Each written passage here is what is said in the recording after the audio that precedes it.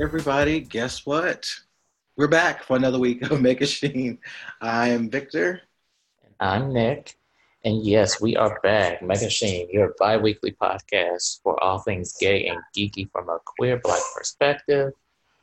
It's another year in quarantine. Folks still don't know how to act, which is nothing fucking new. Victor, how you been? What's going on? Nothing. I agree. People don't know how to act, and so we are in a situation as we are hopefully get out of this soon. I feel like we're in a prison dimension. I feel like we are trapped somewhere and we just can't get out. But hopefully, I heard a little bit about this. What's that? Vaccine that could exist by December if we make it that long. So I'm looking forward to that. But in all, I'm good. I'm tired. Yeah, I'm tired. I wanna do something. Like get out and like go somewhere to do something. So I'm in the Right. weird mode of like, yeah, I could go somewhere. Like I can go to San Diego for a day, but then I'm like, but then what am I gonna do with San Diego? It's nothing to do if there's nothing going on. So I don't know. But I'm hanging in there. What about yourself?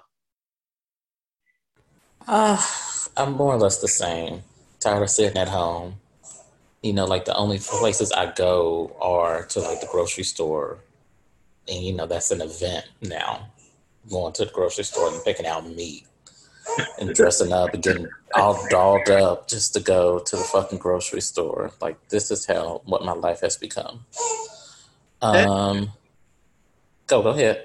no, that's true. I was just saying that's true. Um, really not anything else. Trying to keep myself busy. Um, yeah, that's about it. Yeah, that's yeah, that is sad when you think about it. Like after this, I'm gonna go to the grocery store and maybe the Target so I can actually walk around. Like I'm really doing something. But yeah, I'm gonna go to the grocery store and have no idea what I'm gonna really get. That's sad. This is where we are See, now. I never go grocery shopping without a list. I need to get back to having lists. I love them because I don't need to be dilly dallying up in nobody's grocery store, mess around and have like $200 worth of food, and a week later, 150 of that food is gone. True. That's what. Yeah, I need to make lists, but I kind of know what I created like this is what I'm eating in a week. Like two steaks, two pack of wings, and two salads. That's how I do like dinner. Is like this is all that I'm having a week for dinner. Once I did that, it made grocery shopping so much more easier. Because sometimes I'll get in the store and be like, oh, maybe I'm gonna make tacos this week, and then I would be like, I don't even want to make tacos this week. So this is why I need to just stick to a list. Oh. Well, I hope y'all are doing okay. I know it's been rough on everybody. People are taking a lot of time off, personal reasons, and all that stuff just to survive this foolishness. Good lord. And hopefully as the fall comes, and I know some of you who are parents, you're already worried about, kids going back to school. Some of y'all are going back to school or what have you. So hopefully, so I know some states, some people are just like, I ain't taking, you have the ability to not bring your kid to school. And those who are teaching, you have the ability to not go. But for those who don't have those ability, our heart goes out to y'all. I know it's going to get rough very Very. soon. Oh my goodness. So, we'll be thinking of y'all and all that goodness. But let's go ahead. We have a good show for y'all today. So, we're gonna hopefully y'all stick all the way through and enjoy. But we're gonna go ahead and get into um, our wonderful segment of Aunt May's tea. I'm going to kind of start off with, let's see, what kind of foolishness happened this week? Well, let's see. Well, not really foolishness, but Black is King dropped. So Beyonce's visual album, inspired by The Lion King, came out. And when I say inspired by The Lion King, it was inspired, but this was basically Beyonce. But it came out, Disney Plus. I made special time to watch it, to where I had no interruptions. And, you know, I thought it was really amazing and great, and so many beautiful images that was very just, I think, inspirational to me. And it was very passionate. It was just so many things in it, that it's hard to really just pinpoint something. But I don't know, Nick, did you get to see it? Yeah, I did get to see it. Yeah, it was. It was no. I only saw like what, maybe two lions in it. The whole damn thing. Yeah. I enjoyed it, and it's so crazy. Like um, when Lemonade came out, Hmm. and everybody was like, "Oh, how is she gonna? She's not gonna top herself." And then Homecoming came out. Oh, she's not gonna top herself. Oh, this comes out, and we're having the same conversation, and it's like the amount of times that she has transformed what it is to have a visual aid with your music, and how to have it, like all aspects of Blackness that she has had in these visual albums, from the Cajun inspiredness in Formation and Lemonade, to the Blackness and of Homecoming, and that tradition, to basically where it all started, back to Africa. Like, I said this online. You may not like Beyonce, whatever your opinion is, that's up to you. But you cannot deny the commitment to one's craft or that talent at all. Yeah.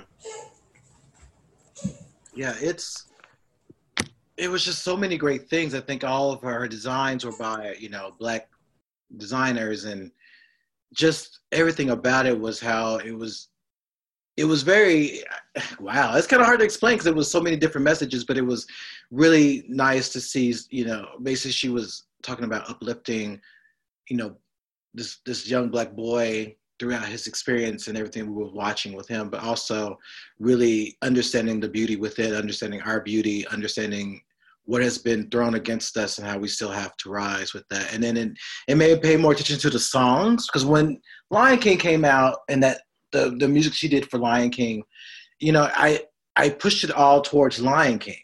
But then after seeing this, it just kind of took its own different path. And I really enjoyed where she went with that. I found myself so worried about the baby in the basket. Right. I'm prepared. I'm like, why am I on the edge of my seat about this baby? I mean, if it's the Moses story, it's gonna be okay. But I was sitting there the whole time, like, all worried about that. And I think I got teary eyed when they did Spirit near the end. It's because it was just something about it that was a little bit different, and it made a little bit more sense. Mm-hmm. What we were going through. And you think about what's happened between the release of Lion King and up to now. Black is King just kind of spoke to so many things that are happening now, to where we have to remind ourselves who we are and where we come from, and all these great things. And I'm always happy that Beyonce takes that time to showcase our beauty, showcase the beauty of Blackness, and really put that out there. I know I saw a lot of, hateration, in the sense of like, when has she ever really been into Africa? I'm like, if y'all really followed her career, she's always kind of hit on these things. This ain't, even when you look at Michelle, when Michelle did When Jesus Says Yes, or whatever that is, even that was kind of Right.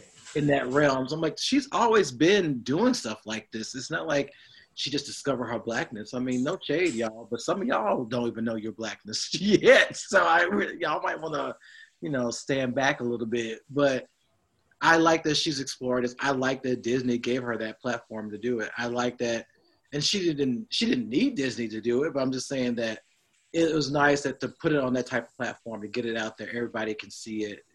It's great, and I've watched certain parts again, just Right. because the choreography, the movements, the clothing, all of it was just amazing. And she just puts in so much work. She's just doing stuff that a lot of folks are just not doing. She is. She's the, like I said, the level of detail that goes into her visuals is just crazy. And she is fit. Like, there's no way that Mama is not fit. You've seen all of that dancing. Mm-hmm. Like, it's insane how much that she puts herself into her craft, like over and over and over and over again.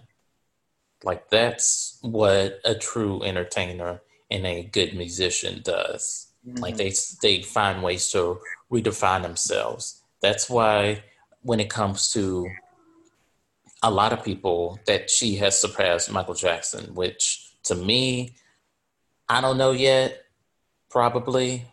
Maybe I don't want to admit it, but in a lot of cases that she has.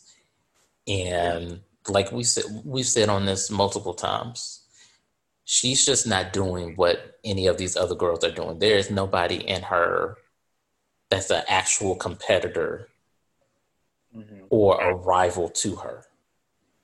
Right. Because, back in the day, there was always that competition. There was Janet and Madonna, then there was Mariah and Whitney. Even though you could go back and forth, it was like, but they were at each other's lanes in so many ways. But now you're just like, no, there's really no, there are these other girls, like the Tinashes and the Dons. And then there are, Beyonce. And it's just a whole different type of thing. And it's good, but I hope that as we move forward in the future, that I kind of want to go back to where we had multiple choices, like it's like, oh, I can get into Madonna today, but now Janet got me hype about this, or, here come, even give a little Karen White, I'm going to say it like that, yeah, like Karen White, but she came in with her little choreography and songs. So, it's like, I miss those days where there was other options. Like, there's still options, but to where you can be like, you can hold them all up. Because I was just saying to someone, this summer we had Dua Lipa, whatever her name is. We had her. We had somebody else come out with a little dance album. Lady Gaga came out with a dance album. But Jessie Ware came out with an album. Yeah. I think, didn't Kylie Minogue come out with another album? She just put out she just put out a single, which a cute single. It's a cute single. But it's like, when I thought about it, I think that Carly Rae put out like a B-side or something. I was like, yes, y'all girls gave the gays some little dance stuff, but that stuff faded. That's like gays. Yeah. That stuff faded.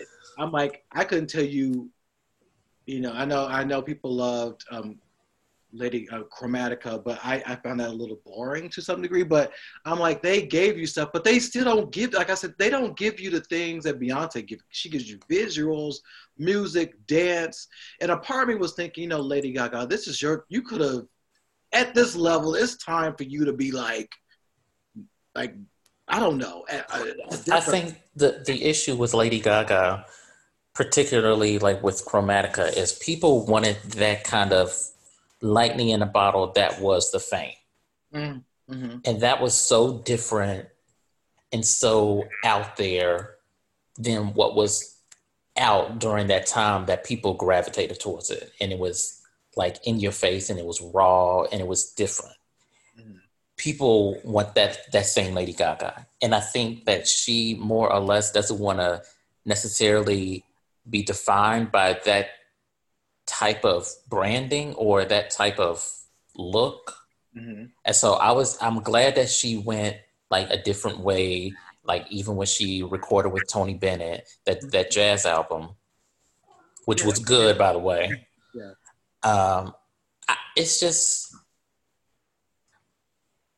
I don't want to say these other artists don't take their craft as seriously as Beyonce, but the proof is in the pudding. Yeah. The proof is in the motherfucking pudding. Yeah. Like, there's only so much talent that will take you before you have to add in the other stuff. Like, some of these girls weren't born with it. They don't have that it factor. Beyonce has always had that it factor. Mhm. Yeah, you look at the growth from when they started up to now. You're just like, this is like she took you somewhere. It reminded me of how Janet was when Janet first started all the way up to where she is. It was like Janet gave you something different every time, uh, Mm-hmm. and made you want more all the time. But we knew that Janet was not going to be doing that forever.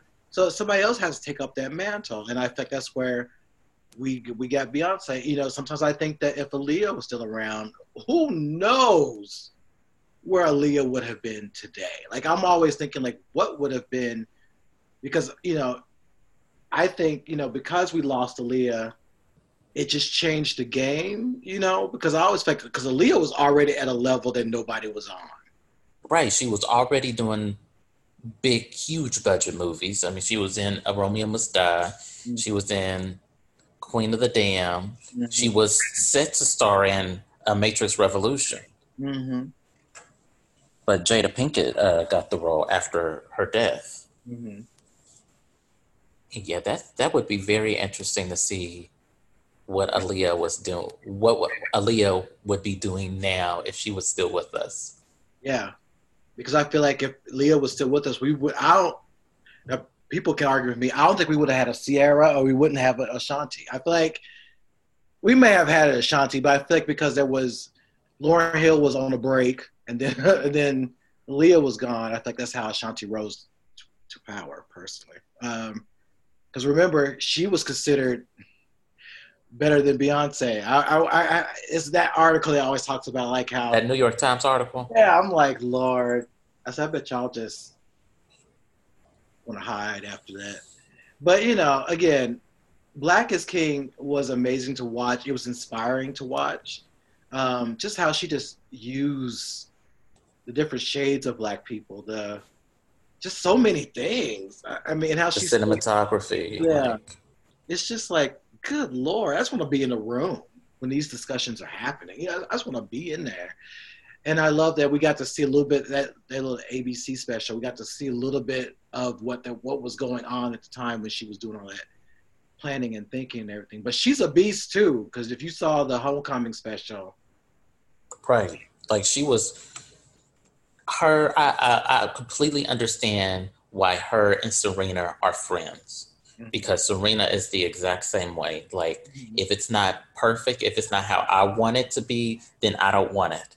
Mm-hmm. Um, yeah, that how she fought like within herself to get her body right. You know, Serena did the same thing after she got pregnant. Mm-hmm. And you had mentioned Lauryn Hill. I need people to, as good as the miseducation of Lauryn Hill was, Mm-hmm. y'all need to stop giving her way too much on that album. One album. I hear that. I hear that. Granted, it was good. It was good. Yes, it deserves its accolades. It deserves to be in the top 100 albums of all time, whatever, whatever. However, Lauren, if I'm coming to a concert, and you better do some more than these reggaeton, Darkchild as remixes of That Thing, or X Factor, or To Zion. Like, yeah, we just give her too much for that album. Yeah, I mean, even her, and I have to probably go back and listen to it again because the live, the one she did for MTV, the live, the unplugged. I just feel like that. It was a time. I remember when the album came out and how we rushed. I was in Georgia. We rushed to get that album because it was literally being like sold out all over. In Georgia, because it's just black in Georgia, so it was just being sold out. Like we had to go to like two different places. We had to go to Walmart. We ended up going to Walmart. I remember that because we were like, well, damn, everywhere we went, it's gone. We go to Walmart. It was almost gone at Walmart. It was like, damn. And I was excited because I'd never experienced Velvet Rope was like that when I was in Murray because we only had like so few places in Murray and it was gone. That was gone. I remember trying to get there to get that and it was gone. But yeah, I mean, it was an era. It was a moment. And it's hard because I'm always wondering what would have been if Lauryn Hill would have kept going. I keep saying that if Lauryn Hill kept going, we wouldn't have Alicia Keys. I mean, because I feel like she only got. She probably should have. She probably should have kept on going now. Because I was like thinking, only reason why Alicia Keys came really big is because Lauryn wasn't there. But if Lauryn would have kept going, Alicia Keys could have came out with an album. We would be like, okay, girl, that was cute. But when's Lauryn new album? We'd be like, Lauryn has a new album coming out tomorrow, so Oh, goodness. But yeah, Black is King. If you haven't seen it, try to see it. If you need to bootleg it, find a friend, do what you need to do. But it was really good. I really enjoyed it. I really did. In comic book news, I'm going to add something because something just happened today. But, Comicsgate is still being assholes. If you don't know what Comicsgate is, it's a bunch of white men who want comics to stop being political and stop highlighting Black, Latinx, queer, anything that has to do with affinity. They want all that to not exist. They want comics to go back to being great, which means all white heroes and male, and scantily clad women and, bustiers and whatever. So there is an artist who is pretty much known. Her name is Tess Fowler. Or Tess, I will say Tess Fowler, who is an artist who worked on a great D&D comic, basically called Comicsgate out, and then they just went on the attack. But not just the attack, they, doing the things of really teasing Tess about their cancer, because they're going through cancer right now, and even had the audacity to do a podcast laughing about it. And not just that, Comicsgate has also been in the heat because they was getting support from Dynamite Comics, which is responsible for Vampirella, Red Sonja, those type of comics. And for some reason, they got involved with Comicsgate and lost a lot of great artists, Gail Simone, writers, all that stuff. So Comicsgate has been back in the news because of all of this stuff, and it just makes me really wonder, what is their end game? At the end of the day, what are they trying to get? When they're considered a hate group, where can you go? Where can you go with that? And to see some of our classic artists like Art Tilbert, who is known to draw X-Men, many comics that a lot of us looked at, was also on that podcast. It was very disheartening to see. It made me feel like dirty that I don't want to look at certain X-Men comics anymore. It just really makes me kind of sad, as a person who's loved comics since he was a kid, to see this is the realm that we're going. But not just that, but seeing how we're losing a lot of talented people of color, queer people who are trying to get into comics because they don't want that heat. They don't want to deal with Comicsgate. So it's just been really disheartening to see. It's ridiculous. Gosh, I wish those little shits would find some real business. I would say go find a job, but that's all of us. That's pretty much all of us. That's just, who knows how that's gonna, in a few more months. But Yeah, I mean, they've just been really assholes. They have been very negative. They've been very disruptive. And yeah, they raise a lot of money for many of their own comics, like Battle Frog. Girl, these comics they be making is just trash, but they be making getting a lot of money for them from a lot of places. So it's really interesting. Idiots. I swear. It is always something with these white people. It really is. It's kind of sad. It really is. But you know what? Hopefully they'll get their due and we'll move forward from them. So yeah, hopefully something will change soon. Oh, did you get a chance to look at the Umbrella Academy this weekend? Girl, I'm still in the first season. Well, second season is out, and it's really good. I just finished it. It's really good. It's a lot of stuff in it. Very classic storytelling in the sense of what they're dealing with. It's a lot about time travel, but it was very good. Great characters, so much. I recommend people really check it out. And it's a comic I never really got into, but you know the series is pretty good. Yeah, it's on my to watch list, So, like so many other shit. but I mean, it's on Netflix. But guess what's coming up on Netflix? We've been asking for this Let's for years. let's talk about it. Girlfriends is coming back on Netflix. We'll be on So I'm all episodes. excited. So happy about it. Even though I have the whole complete series on DVD, I'm still excited about Girlfriends coming to Netflix. But not only Girlfriends, a one-on-one, half and half, Moesha, the Parkers, the game. Um, so basically, UPN is coming to Netflix.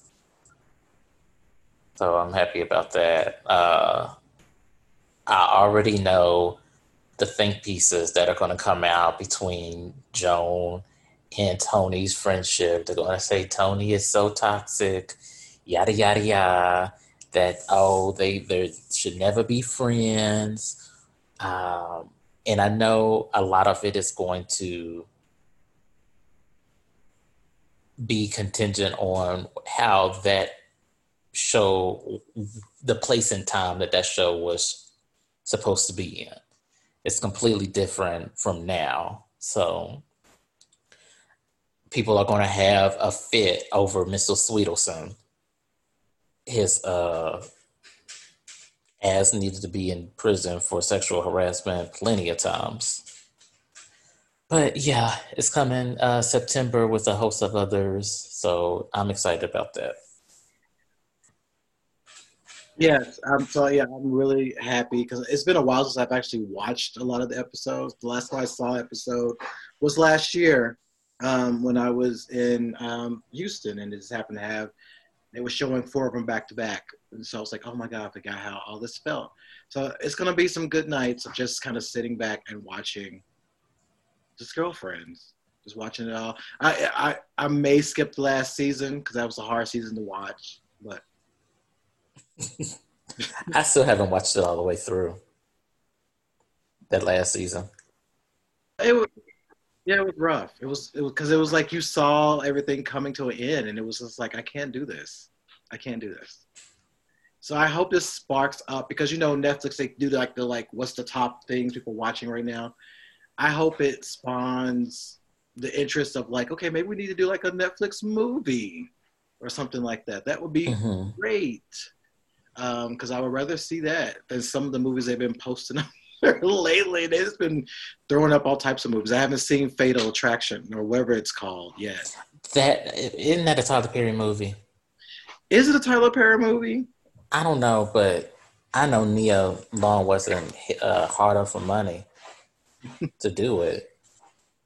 Yeah, It's fatal something. like yeah, Fatal Dick. I don't know what it is. It's just something on there. Fatal affair. Fatal Affair. I I'm gonna eventually going to watch it just to say I watched it. But it's hard when I can just go on Hulu and watch Soul Food because Soul Food's on Hulu. It's But directed by Peter Sullivan, but it might as well be Tyler Perry. wait, Peter Sullivan is that? But that's How to Get Away with Murder person, right? No, that's Peter something else. Yeah, you have some. Yeah, different Peter. Yeah, different Peter. I'm gonna look at it. Nobody. It's no acrimony, so I'm gonna look at it because you. To this day, I'm gonna always. If I ever have a chance to talk to Tyler Perry, I'm like, let's talk about acrimony and how you shouldn't have. You don't. I don't. No. If you have not seen acrimony yet, y'all, it makes you feel sad. For those who are trying to break into the industry and they don't get in, but then you see stuff like this, you just like, okay. Right. They making this shit. Yeah, it's like when your daddy does your sister's hair. That's how I look at acrimony compared to your mama. Your mama make sure your scalp is greased, the parts are even, everything looks really nice and neat and clean. But when your daddy does your hair, the parts don't make sense. There's no grease. There's just water in your hair, and then you look like what you look like. So that's how I look at acrimony. That is how I look at acrimony. I think I still have it in my queue to watch. You know what? Get you a good glass of wine. And an edible. That, and you know how you have to eat something, no matter even if you had a big meal before the edible. Get you some cookies. Get something because you're going to be sitting there giggling and be like, bitch, what is this? My mama took one of her mood, like my mom, I can publicly say this, she's bipolar. So she took, one of her pills, and she said, I thought something happened to me. I thought I took too much because she was like, I watched this movie and I just felt like, what the hell am I watching? What happened? Child. She was hallucinating. I was like, oh no. I just hope those checks didn't bounce when he wrote them to them actors. I think we have that love-hate relationship with Tyler Perry. I mean, we appreciate him giving Black folks jobs and opportunity, but that's it. That's all you have to say. When I looked at The Oval, I just felt like it was like, what if Olivia Pope didn't have the upbringing that she did? And she was raised by the mama in Holiday Heart. All right. You would have got The Oval. That is, you just have to see it. Tyler picks his. Now, I'll give Tyler this. He picks some good-looking white men, and when he picks white men, he picks the white men that we approve of. You know what I mean? When he made the Todd Garrett. Yeah, when he picked, because it was that movie, not the Have and Have Nots, but the one that had Kathy Bates. Fuck. What is that movie? Have Not? No, it wasn't Have and Have Nots. This is gonna kill me. I'm gonna look it up, but because it was the only one that I actually enjoyed watching, that I was like really into and mad at everybody. Because Kathy Bates was good in that movie. She was. It was. Oh my goodness, The Female That Prays. Yeah. I can watch that movie over and over because there's something about that one felt a little bit more grounded. Because what's her name gonna give? They both gonna give you performances regardless of whatever movie it is. They all give you, because of their acting, they gonna give you a movie. But Kathy plays in Alfre Woodard. Yeah, when Alfre Woodard, they could do to be honest, Alfred Woodard and Kathy Bates can do several movies together, and I'll be happy and ready to watch it. They can just because they're just good at it. But the white man in that movie, even though I hated him, he was still sexy though. I hated Sanaa in that. I've always had a I don't want to say I've never liked her acting, but her acting always kind of, I wanted something more. Like it always seemed like she would play these weak sisters. And I was like, that irritated me. Mm-hmm. So her in this role, and she was just a fucking bitch. I was so glad when her man slapped the dog shit out of her and she went flying. She went flying off that counter in the diner.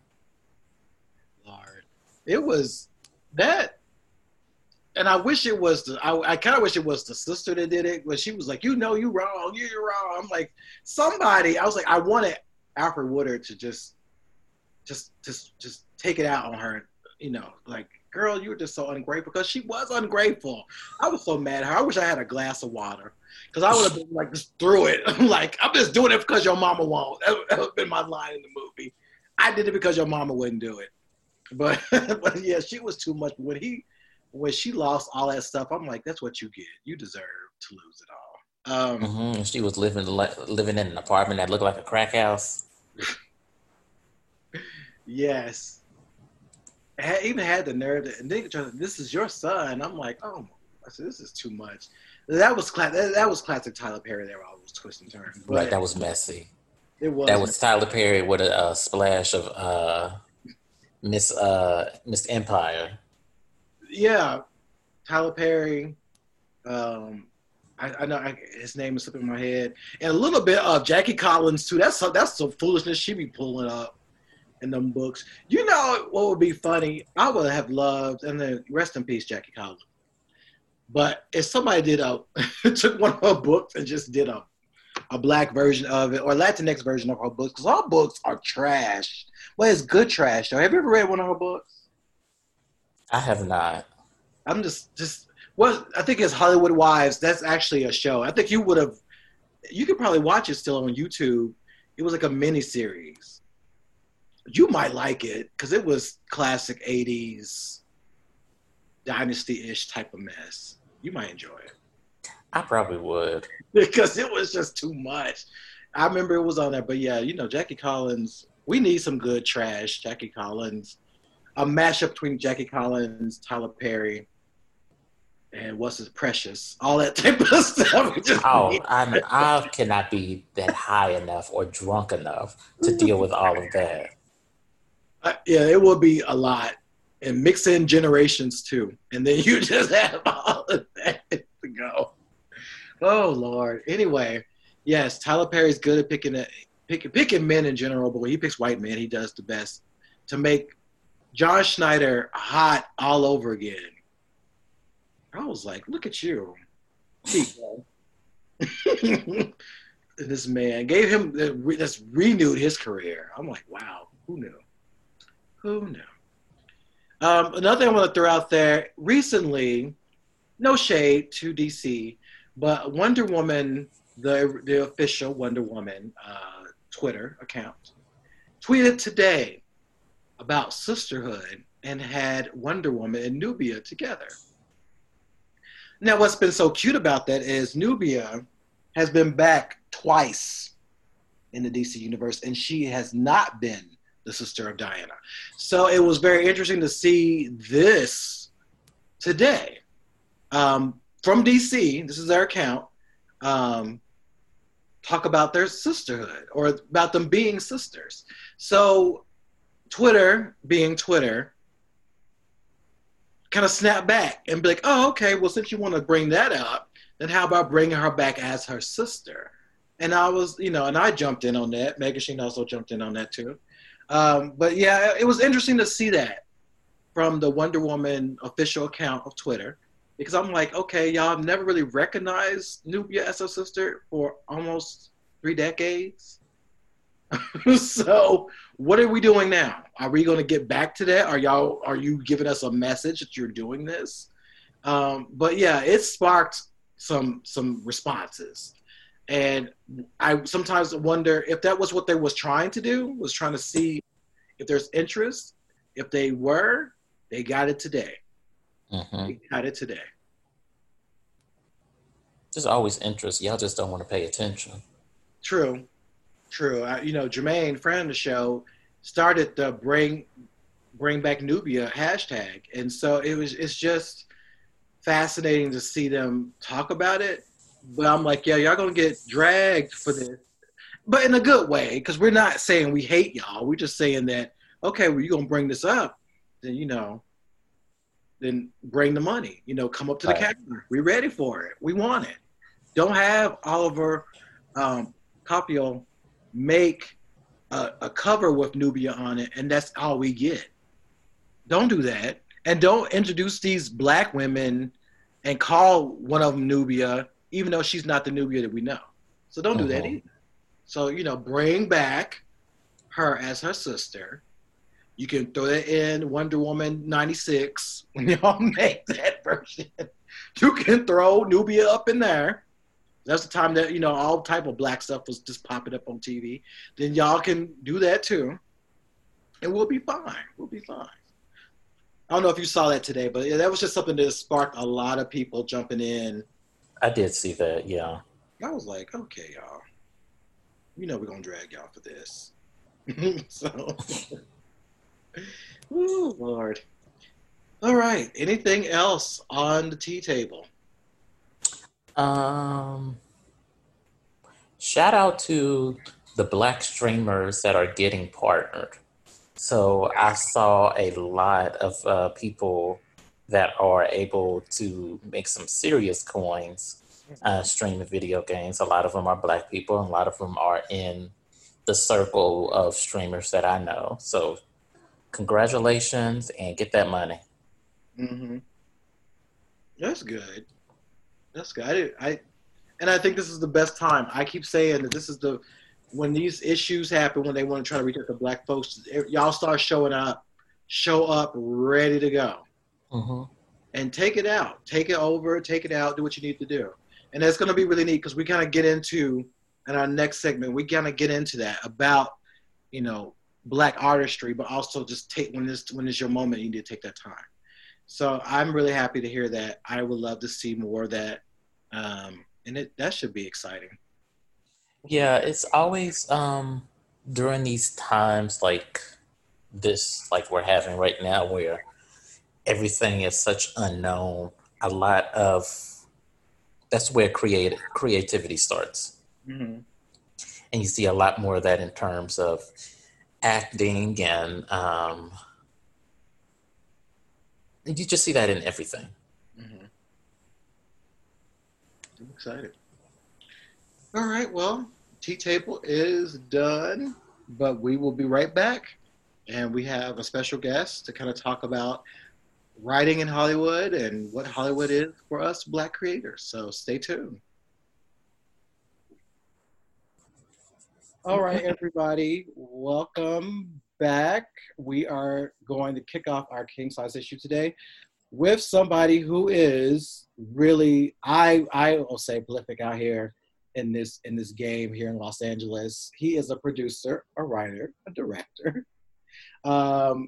Used to do a little bit of acting back in the day. We're going to ask him about that. And if you want to know what he's been doing, I know we have a lot of people who love Deadly Class. He was a writer on that. So today, I want to welcome Hilliard Guess to our show. What's up? Woo! What's up? How you guys doing, man? Thank you for having me. All right. Thank you so much for coming on. Yeah. Indeed. Appreciate it. So I have been looking at what you've been doing for a while, and I have been really... Oh, he been on a stalk for a brother. I see you. I mean, you are doing it out here. It is not out here. But you're also really doing things to make sure that we as Black writers are being seen and heard. Absolutely. And so sure. I have been very impressed with that. And what really hit me is when you were on Script Notes, listen to Script Notes for like past 4 or 5 years. And then when I heard your name, I was like, oh, I know who this person is. Right. That was a very good interview. Did you guys read the letter we put out, the Dear Hollywood letter? I saw not all of it. I don't know why I didn't see it. But I thought, oh no, but I was going to say, if you want to talk about what that was to our. We'll get into it. We'll get into it. Okay. But it was very interesting just to see how this is the time now. If anybody's trying to jump on that bandwagon about, we care about Black lives, we care about all these great things, like, okay, that's cute. Hire us. Yes. Hire us. Put us in those rooms. Put us as showrunners. But we'll get into all that. I kind of want to start from the beginning of things. Sure. And how did you get? You were in Detroit when you were young, and then you end up in San Francisco. How did you get from Detroit to California? See, what happened was, so I'm the youngest of five. I was born in Detroit. My father was a military guy, so I'm a military brat. So we traveled around a little bit. We moved to Brooklyn when I was 2, and I lived there till I turned 2 weeks when we moved to the Bay Area. I turned 7. Mm-hmm. So I grew up in a place called Palo Alto, east side.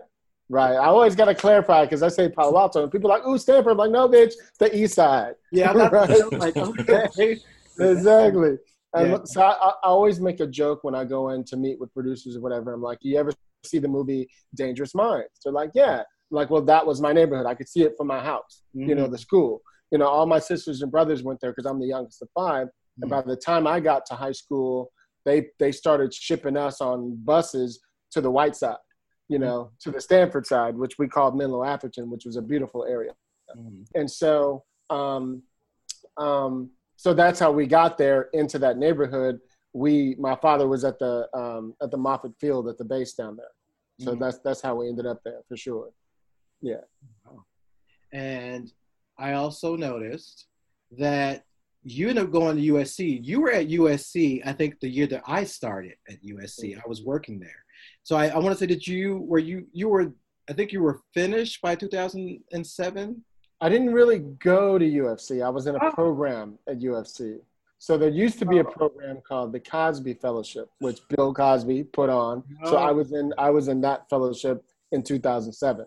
Okay. So like right before the strike happened, of course, when we were all ready to go out and get staffed, all of a sudden the strike happened. So. Wow. Because, see, I was in a program, too. I was in the summer program for 3 years. So I did it for 3 years.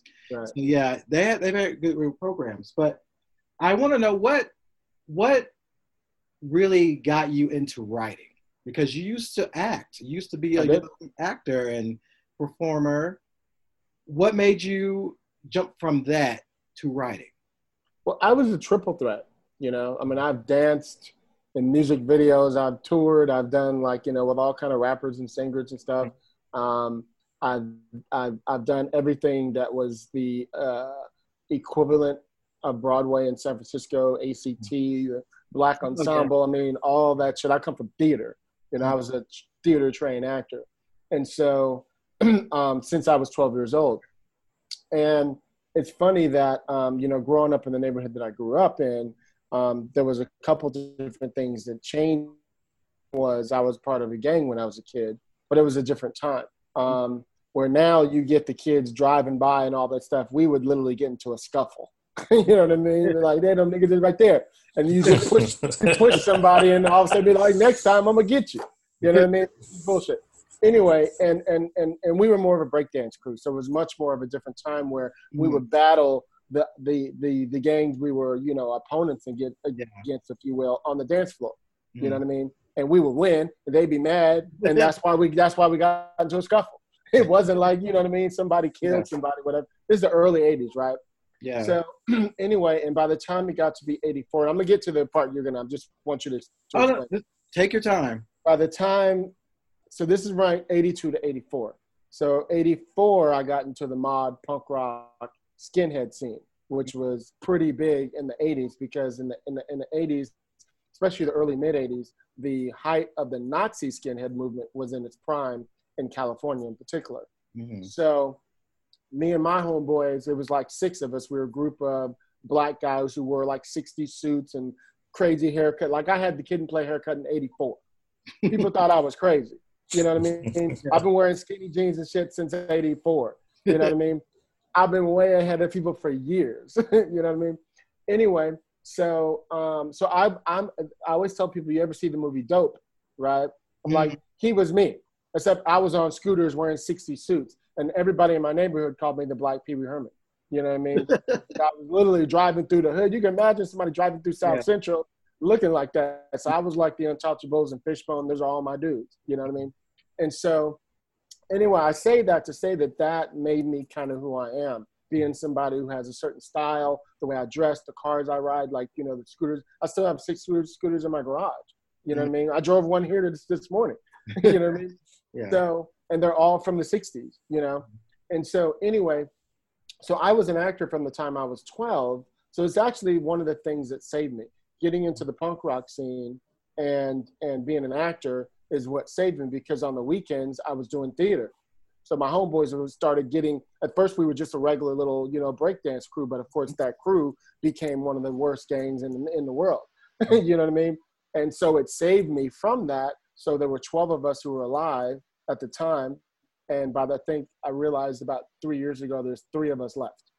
You know what I mean? Oh, wow. Out of that 12.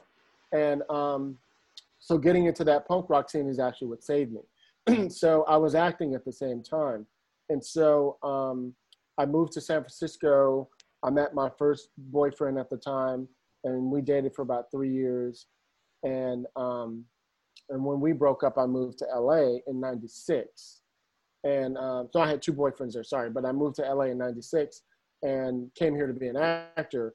And I thought I was just going to act. You know, that was my dream, you know, to be an actor. And I was really, really serious about my shit.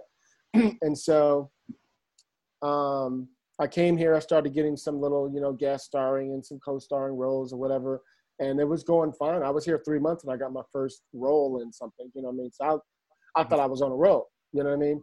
And then I kept getting like these reoccurring roles on TV shows, and then the show would get canceled before I got brought back. Mm-hmm. You know what I mean? Yeah. And so this incident happened. I've told the story once or twice on my podcast, but I think it'd be fun to tell you guys here. So I was at the gym, and one of my friends is a really big line producer. He's actually won an Oscar for what he does.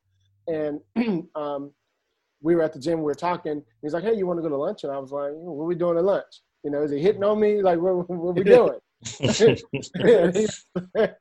And he was like, oh, no, we'll just go to lunch, blah, blah, blah. So we get in his convertible Jaguar. He was showing off. He had the top down. We hit the 10. We're heading to Malibu to Joffrey's, right, that famous little restaurant. We head out there. We almost get in 3 accidents because he's on the phone talking to an Oscar-winning actress about the next movie he's about to produce, right? So he's on the phone trying to write, and every fucking 5 minutes, he's almost getting an accident. On the 3rd one, we came like an inch close to hitting the car in front of us. And I lost it. And I snatch his phone, snatch his paper. We're on the freeway, and I'm like, girl, what you need? And I just start, you know, taking down the information. And he's just staring at me like, do you know who that is? And I'm like, I don't care. I'm around stars all the time that don't do nothing to me. So I'm taking down information. We get to Joffrey's, we sit down, and he's just staring at me. I'm like, oh, he's pissed, you know? And he goes, you want to go with me to Utah for like a month or 2? And I was like, what are we doing in Utah? Yeah. Y'all know what I'm talking about. That sounds like a yeah. Right. And he said, no, I want you to come and assist me. He said, you're a producer. I said, why do you say that? He says, you're fearless. And I was like, huh. So a week later, we are on a plane. We get to Utah. And this will all come around, by the way, so I apologize for taking so long. No. We get to Utah, and we land. We get our big-ass SUV, and we're heading up toward Sundance, right, which is where we're going to stay. But base camp was like miles away. And we're driving, and we drive past where we're supposed to be going. I'm like, where the fuck are we going? Now, I kind of know this dude. I don't really know this dude. Mm-hmm. So me being a horror dude, I love horror. I don't never get to ride it except for back in the past. So I'm already in my head going, all right, if we stop, I swear to God, I'm going to take this. I'm going to do that. If he locks these doors, I'm going to knock his ass out. I'm already planning how he ain't going to get my ass. It ain't going to happen, right? And so we end up driving off the road somewhere. We're like in the boondocks. And we pull up at this beautiful ravine, the most beautiful thing I've ever seen. And he's like, here's base camp. I was like, oh, wow, like this is gorgeous. He said, you've been to base camp, right? I said, yeah. He says, well, in the back seat, I got, there was like a big, like kind of a board sheet with like pen and paper and stuff. And he's like, I want you to, and I had like a list of all the different crews, you know, and all the people involved in the project. He said, I want you to draw for me a map of what base camp would look like. I'm going to go take off for like an hour and I'll be back. And I was like, you leaving me here in the middle of the woods? I'm a city dude. I was freaked out. Right? It was still daylight, but still it wasn't pretty for a brother, right? So he leaves and I sit there and I'll never forget. I always tell younger emerging writers this now, think like a fish. I'll never forget when I was about 15 or 16, I was doing West Side Story. It's the musical that changed my life, right? And there was something going on in the scene somewhere, and I was getting it and somebody else wasn't. So the director came to me and was trying to figure out why I got it and everybody else didn't. And I was like, oh, well, I just figured that I would do what he was doing, because if I were to do something, then he would. In essence, I was explaining to them that I was already anticipating what the other person was going to do, right? Before they did. And he was like, that's why you're so good, right? Like that. So he said, you think like a fish, right? So every time I'm in a situation, I always put myself in another person's situation. I always go, oh, they said that to me because they were thinking this. The truth is what they meant was this. So I almost never argue with anybody because I'm always like, oh, I get it. I get it. I think I know where they're coming from, right?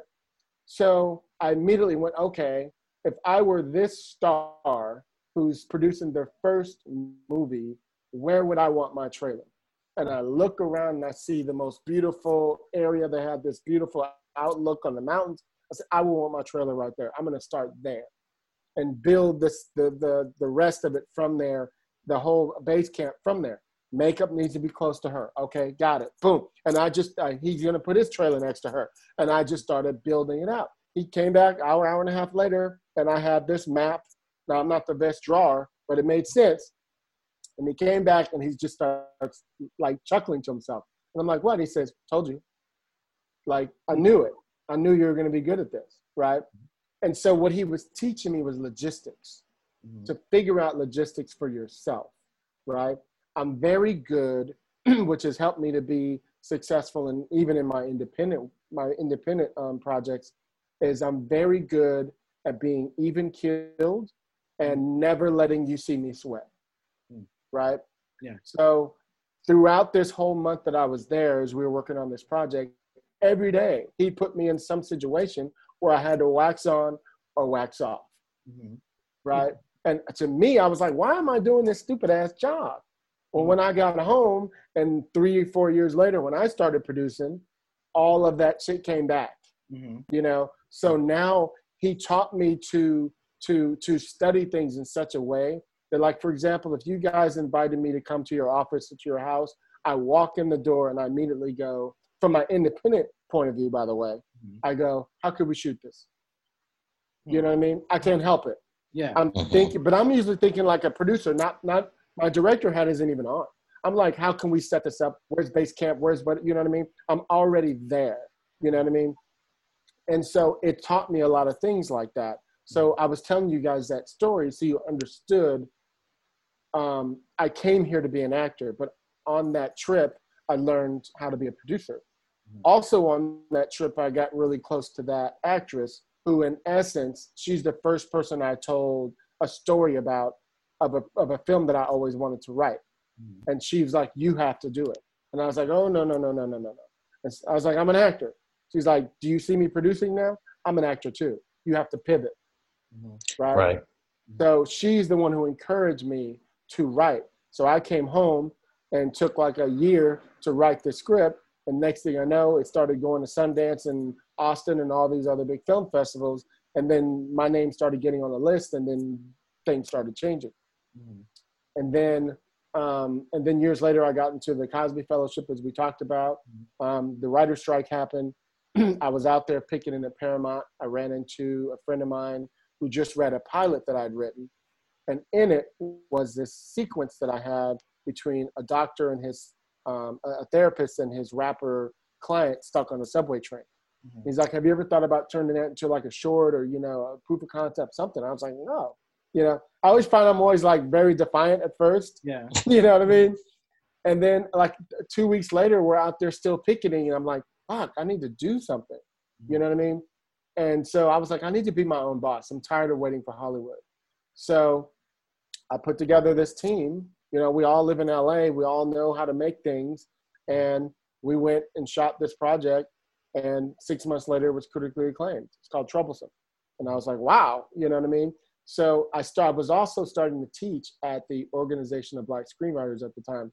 And what I would do, and you know this, being somebody who comes from school, most professors and people that you learn writing from are people who wrote a script, years ago. Yeah. They haven't sold anything in 15 years or whatever, most of them. Yeah.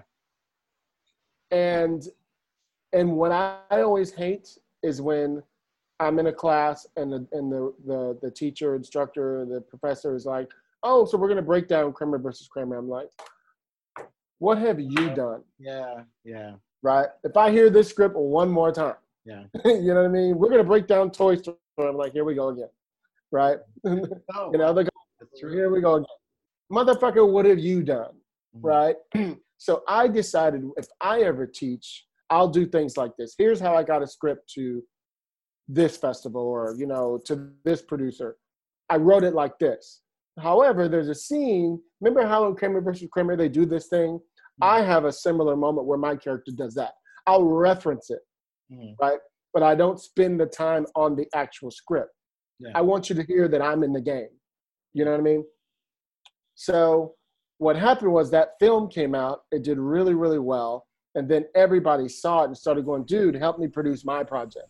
Mm-hmm. So since 2009, I've produced 28 different projects, And I started off doing a couple short films, just different genres, just learning it, how to do green screen, whatever it was. And I just wasn't afraid to tackle anything. And it helped that my husband at the time was the president of the Hollywood Neighborhood Council. So that means any restaurant, building, hotel, whatever around Hollywood, he knows the owners to everything. So I might decide to produce something that needs a rooftop 360 view of Hollywood. Well, I'm like, babe, can you find it for me? And be like, oh yeah. A friend of mine owns the hotel right there at Sunset and blah, blah, blah, blah. And I'll go in and I've been things that I learned from my trip when I went to Utah, and I'll put together a whole little lookbook on how it could look, and be like, dude, imagine this. And we can see the sign of your building and blah, blah, blah. And they're like, wow, sure, you can take it. You know what I mean? All we have to do is have insurance and a permit, So I became known for helping young writers or filmmakers make their project and give it this huge production value. You know what I mean? In this particular bar that nobody else could shoot in this restaurant or whatever it was. And so that helped me to become that type of producer, where I'm not the guy who goes out and raises money for you. I'm the guy who puts it together from script to screen. You know what I mean? And so I know I jumped. I know I've been talking a lot. So that may help you to make a little bit of sense of what happened. Yeah, it's interesting because it's what I did learn when I was at USC was it's funny. My professor, he wrote on Man of Atlantis, from Atlantis. Oh my God. And The Equalizer. It wasn't. Yeah, I think it was such a crush. I used to have a crush on the Man from Atlantis. So yeah, that's where he was coming from. I think the only professor or the teacher I had that did something recent was one of my instructors produced Frailty. That was the closest. Which I actually kind of still see him around sometimes. But it's interesting what they do tell you in film school and what they will say, and also what you just said about, what have you done recently? Because sometimes you do have to kind of, I guess when you're pitching, you have to almost kind of say things or to reference something. Yeah, well, they may understand where it comes from, or what have you. Which is, I want to know, how have you been able to navigate well here in Los Angeles? Because it feels like everybody here is here to get into the industry. And, it takes a while for that to happen. But how were you able to navigate really well to where you are today? Well, I stayed in the indie world for a long time, is one thing. I'm very good. Like I have an office like here on the lot next to OWN Network, but I'm in the writers building. So I had an office before with my producing partner at NBC Universal before it became Comcast. And so what I found is those places like that, if you set up in the right spot, and I tell writers this all the time, because people are like, wow, you have an office on the lot. Like, wow, who's paying for it? I'm like, bitch, I am. You know, I invested in myself. Nice building. That's a nice building, and they just kind of built that other part of it. So yeah, that's a nice building. Yeah, I'm in the oldest building on the lot, by the way. Okay. And just one of the only ones that remained as it is. And so I was telling people that, like, for example, I have been here for 5 years and have probably gotten maybe 4 to 6 writing assignments from having my door open. People walk, and you see my place is all decorated, beautiful art and stuff. People are curious. I leave my door open for a reason. You know, my business is open. You feel me? I am my business. Yeah. Right. It's worth my $800,000-$900,000 a month to pay for this thing. You know, you get one job, it's paid for 2 or 3, 5 years. You know what I mean? So it's really up to you how you want to invest in yourself. You know, so I invest in myself in that way. So you're asking me about what was the question? Forgive me, I probably jumped a little bit. Just about navigating here in Los Angeles. How you've been successful in doing that. Right. And so I navigated outside of Deadly Class and all that stuff for years, you know, producing projects all the way up to $500,000-$600,000. Right. And so my experience as a producer and as a writer is far advanced from many writers, you know, because I've tackled so many different things, you know, had to deal with so many different types of permits in different states and I know a lot, you know what I mean? And so I'm saying that to say that what happened is people like Lena Waithe, for example, who's a good friend, said to me one day, when are you going to get into like big time TV? You keep producing these little pilots and whatever, blah, blah, blah. And I was like, girl, when you going to hire, brother? You know what I mean? And, okay. and that's just an example. And so, but her and like a lot of people are like, when are you going to do blah, blah, blah. And so I had a really big producer over in my office in the end of 2017. And we were talking. And Victor, I mean, if any of you guys ever ask me what I'm doing right now, I will literally go down the list of 7 or 8 things easily, right? So he sat here and we were talking. He was in the middle of staffing a show, by the way, that I could have written on. And I never asked any of my friends for anything, right? I never want to be that dude who's like, ooh, hook me up too, right? Here's a lesson that I learned. So he walked out the door, he closed the door, and I sat here and I started bawling. Because what I realized was it hit me. It's me. There's no reason I shouldn't be on shows. I could definitely write my ass off. I'm great on the set and all that shit. So it's not that, it's me. I never asked my friends for anything. You know what I mean? So I need to change my perception in 2000. I'm going to start asking my friends for the right shows. Now, some people ask them and they're not even good at the thing that they're asking them for. Be good at the thing you're asking for, first of all, right? So let it be in your wheelhouse. Let it be in your superpower, right? And I said, I'm going to start asking my friends for what I want, and I'm going to change the perception of what I am. For example, you may say, I might know that you're staffing something, Victor, right, or Nick, right? I might tell you all these things that I'm doing, but you know what? I know you're staffing that show. Dude, I would love to work on that show. That's what I had to change. Before, I'd be like, dude, good luck with that shit. You know what I mean? Right. Instead, I need to include myself in there, right? So when my friend Miles came, one of the showrunners of Deadly Class came, we did the podcast. He came on my show, and we talked about how him and Rick Remender wrote and sold the show. And when it was over, he turned off I turned off the thing. And he said, hey, I didn't want to say it on the air, but on Wednesday, we're going to announce a deadline that we sold the show. I was like, what? You know, and I just sat here for a second. I went, fuck it. You know you need to hire me on the show. He was like, huh? And I was like, let me explain to you why. So I proceeded to tell him, I was like, look, your show takes place in 1987 in San Francisco. Most of the kids are into the punk rock scene. Who do you think was there? You know what I mean? And on my wall is a picture of me on the cover of the LA Times on one of my scooters in a 60s suit. I'm like, come on, dude, that's me. You know what I mean? You're not going to find anybody else in the room who could speak to that. And he started going, oh, shit, like, damn, like, that's a really good point. Like, duh, you know what I mean? So he hit me up that night and was like, hey, I'm going to send you the script. Take a look at it. Send me another, have your rep send me a script, blah, blah, blah. So here's something that I teach people a lot on my podcast is, and this is something that I think, when I say think like a fish about, this is what I mean, is, for example, so I have always thought if I ever had my own show, here's what I'd want from writers who submitted to me. Now, sometimes as a showrunner, you're looking for different things, right? You're looking for somebody who really gets structure, somebody who really gets, you know, you're a female character, whatever the hell it is you're looking for at the time, because everybody's looking for something different. The one thing I know people are looking for a lot is who can do my voice, right? So I say this, instead of just having your reps send out, for example, your thriller show, because it's a thriller show, go back and look at your scripts and after you read their script and be like, oh, you know what? The theme of this is more like that script.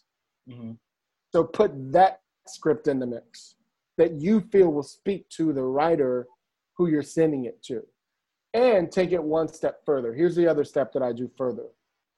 I also go into it, read it as if it was a spec script of a show. So you mimic not only the tone, but you start to mimic, even in something you already have, the format and the style and the way they wrote it.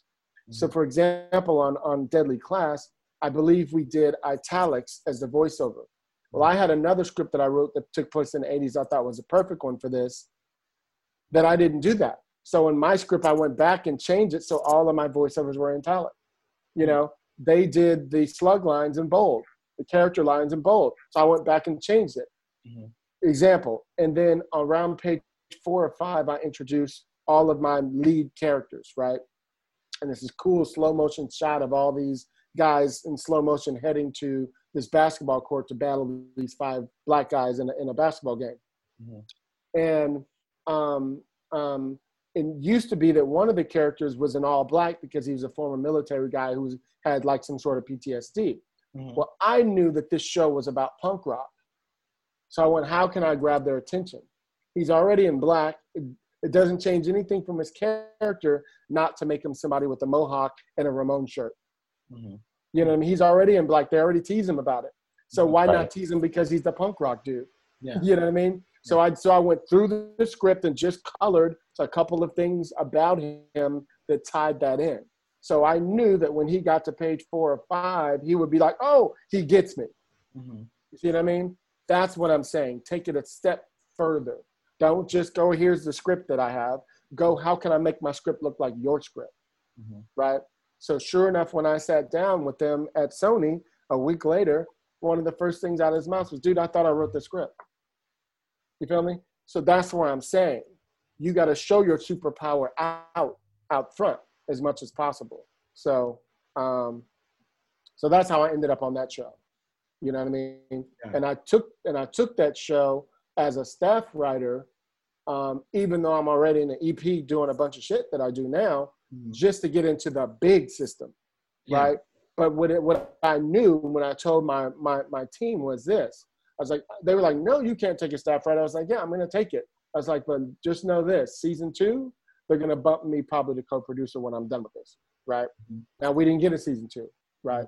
I said, and it now allows me, because now I'm in the system, right, to go out and develop for people. So that's what it did for me.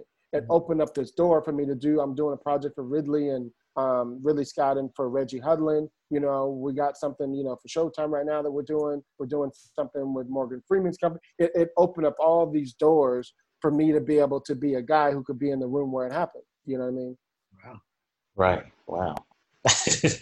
I know that was a mouthful, but there was some game in there. That was good information. Though. That was very good information because useful information too. Yeah, I think I don't see you writing it down. We're recording this, and I do better with just going back and looking at stuff. That's funny because you sound like one of my professors. You talking about a professor that I had at UCLA. He was the showrunner of 90210. He sounds just like him. So, and Nick, I'm gonna turn over to Nick. So I've been asking. Yeah, jump in, Nick. Jump in. Okay. So, what kind of stories do you enjoy telling, and do you want to tell? And also, I'm gonna add this in: do you think an audience need to see? Okay. So I was telling you guys about my upbringing, about being, the kid from the hood, the ex-gang member, the punk rock, the underdog, the gay black kid, all that shit. Mm-hmm. And I always say that when I'm in a meeting, because then I turn around and say, because I'm all those things, I'm attracted to underdog stories, So anything that you read from me, you will realize, oh, this is about some underdog overcoming some sort of whatever the thing. It could be a horror, it could be sci-fi, it could be a comedy. Doesn't matter. If I wrote it, you can see it. You know what I mean? I know how to get back to that theme of what's me. And so yeah. So for me, that's the type of writer that I am. I think that what I want to see more in Hollywood is, for example, I told you guys I wrote the Black Wall Street script, right? Mm-hmm. Now, there are, from what I hear, several Black Wall Street scripts out right now, right? How do I make mine stand out? Because I did it from my point of view. There was a passage that I read, that I listened to in one of the documentaries I watched 4 or 5 years ago when I was writing it. And the woman was like one of the last survivors. She said this. She said, if you were in Greenwood in Tulsa in 1921, you can get the Holy Ghost on one corner and heroin on the other. And I went, there were red light districts there. Mm-hmm. That means this is like pre-Harlem. Mm-hmm. So I can imagine this is what Harlem would look like before Harlem became the big jazz place that it was. So I took that and planted it into my story so that it felt hip and cool. Everybody had the conked hair. The girls had the shimmy dress. It felt sexy. It felt now. You know what I mean? Mm-hmm. And so I knew that when I got to that part of the story, that when people read it, they would feel like, wow, this is, all the other ones are reading are not doing this. Mm-hmm. You know what I mean? And so that was one thing that I did. And so I'm very good at seeing an image and turning an image into a complete story, or hearing a word and turning the word into a complete narrative, So that's definitely my strength. So what I want to see more is even these historic projects. Me and my producing partner talk about it all the time. We're really good at taking something that's from the past, but making you feel like it's now. Mm-hmm. You know what I mean? Mm-hmm. Whether it's, and mainly it's because of pace. My Black Wall Street script takes place in a day and a half. So it moves like this. It's just moving, or the other ones might take place over 2 or 3 months or whatever that it takes to get there. Mm-hmm. Mine is like, bam, you jump right into what's going on.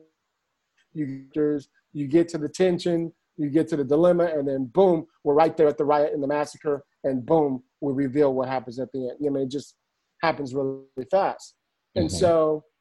And so that's what I want to see. I want to see more of that. I want to see us show more, and I'm only speaking to Black people because that's what we are. Mm-hmm. And I do mean this for other people of color too. So those people who are listening can take this game too, is I want to see you go home with the number 4 character on the call sheet who's Black. Mm-hmm. You just see him at the office. You know what I mean?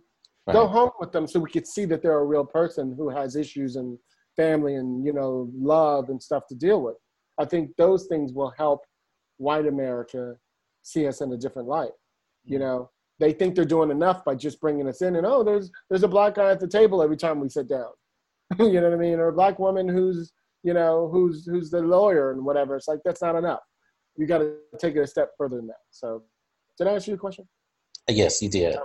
And I know I've always, I'm not a writer. That is not my wheelhouse. But I've always had this idea of like a vampire hunting family that's all Black. Mm-hmm. And I would love to see more Black people in fantasy, in sci-fi, because, sometimes, well, most of the time, the future is only white. I just want to see. Believe me, there's a lot. Like, Black people deserve so much more than they are given in these TV shows, in these movies, in these cartoons, in these animes, in entertainment in general. Right. You also have a production company. Can you talk about that? Yeah, so I was telling you guys I started my production company, Hill Dog Productions, in 2009. Excuse me, I started it to focus on my projects. Mm-hmm. Well, I got like one project in and never went back to any more of my projects. Everything else, everything else became, hey, will you help me make my project? And then it became, hey, we need a producer. So I kind of became a fixer. I became a fixer for like ghostwriting scripts. And I became a fixer for like when somebody's in production and they get into it with the producer and the producer walks, like a week before they're about to shoot, I come in and help them put it all back together again. You know what I mean? And so it's just because of my temperament. I'm very, very good about being cool, and I'm also very firm. You know what I mean? I'm not afraid to fire somebody, and I know how to save you money. I can look at the budget and go, oh, I see where we're spending the money at. I know what the problem is. You know what I mean? Yeah. Oh. Were you gonna say something? No, I was just thinking, like, what does it take to keep a company, like a production company, going? Because you will see people will start one. I feel like everybody was starting one at one point, but then it doesn't really get off the ground. I'm just thinking of the energy and everything it takes to keep it up. I have two assistants that I have to pay for it too. So it's because you're already doing a lot. So I just want to know where that energy comes from. Where does that drive to keep this at the level that you wanted to keep it at? I think it's very easy. We are Black men, all three of us, and we already have to be better than, our white counterparts if we can, And here's another thing. I was talking to somebody about this the other day. I'm sitting here in my low tank top right now, and I work out every day. You know what I mean? I'm very insecure, but I've learned to use my insecurity as a positive, So instead of being so insecure that I'm in the mirror all the time, I'm insecure that I keep my body right. I'll be 50 in September, you know what I mean? And so I want to still, and you hear us on my podcast, we're always joking about being vampires. I've never drank, smoked, and done drugs in my life. You know what I mean? And I think you saw something I said, I don't remember if you did or not, but a writer had said something about that on Twitter, something about that he had a headache or something, and he took some Vicodin, and he took something to give him some pain. He feels so good right now. And I came back, I was like, dude, I don't even understand that mentality. You know what I mean? I don't even get why you'd want to feel that way. I don't get it. You know what I mean? I'm just so focused on what I want to do and the importance of being clear that to imagine myself being high doing, I don't get it at all, And so like, it's the one thing, my husband and I never argue, but we do argue about him drinking. Drives me bananas. I can't stand it, I know I went all off the subject. So I maintain, that's why we call the rant room, by the way. Because we just going. Oh, you should hear me going on a rant. Exactly. So I maintain my company by, usually it's not by me necessarily producing projects for me anymore. It's more so, somebody hires me and I bring in my company as the EP, to manage the whole production. You know what I mean? And then in that version, I hire the line producer and the UPM, and I bring in everybody. I manage them. It used to be that I played one of those roles. Now I don't do that anymore. Now I hire other people to do that. And I oversee the whole thing. I work like a showrunner, if you will, on a film. That's just, it seems so. And it's interesting. It may not feel like it's a lot for you because you love it, But it just sounds like a lot. I mean, it is a lot. Don't get me wrong. There's a lot of ups and downs, and there's a lot of, because we're not working with studio systems and stuff. I mean, you got to go out and find that money. You got to, thank God, I don't usually have to do it, but I do find every project that I work on, I always end up putting 5-10 grand in everything. You know what I mean? At some point, because when we get to post, something went a little short. Mm-hmm. You're dealing with the independent stuff, and you thought you had it in the budget right, and then things just things change. Yeah. You know what I mean? All of a sudden we realize the sound wasn't whatever. We got to do ADR. We got whatever the thing is that you didn't quite budget out correctly. Mm-hmm. Somewhere you will need more money. Even if you have your contingencies and all that, you still end up needing it. I always go find, how much is that going to be? Another 600? Okay, I'll just pay for that. You know what I mean? Even though I'm supposed to be getting paid. You know what I mean? Right. Yeah. How much is that going to be? Next thing you know, I made $4.60. So, you made bus fare, like. Exactly. My husband is like, okay, you need to stop doing that shit. I'm like, I'm trying, but this shit needs to be done right. So, and I'm lucky enough that I have a career, as a writer, to do writing assignments that keep me busy enough, to where, to where, my lights are on, thank God, you know what I mean? And a lot of those projects never see the day of light, you know what I mean? And there's nothing I can do about that. Mm-hmm. My job is to give you the best fucking script I can give you, and usually it's because I'm fixing something, mm-hmm. And I know I'm giving them scripts that are way better than they were, because now stars want to read them after I do them. So, you know what I mean? That's where I'm trying to get to, So now my new thing is I'm trying to do my shit, No, it makes sense. It's time. Mm-hmm. Speaking, and I'm gonna jump back to that, but I want to get into your work in the WGAW. And for those who don't know, I hope I say it correctly, it's the Writers Guild of America West. Correct. Which we have plenty. I always see them when I'm down there by the Grove. Right. See that one, the one over there by. Well, I think it was I've been to the director's one because of the movies they've shown there. Right. So you are the vice chair of the committee for Black Writers. I'm the co-chair now. Co-chair. Right. Can you talk about that experience, and especially now, since this is the time that we're holding everybody accountable to make sure we have more Black folks on the screen, behind the screen, on the table, in the table.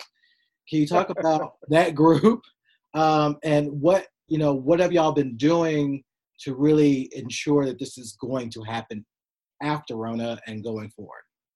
Well, there's a lot going on. I mean, first of all, thank you for that. The CBW is what is our acronym, Committee of Black Writers. I've been on that committee for probably 10 years now.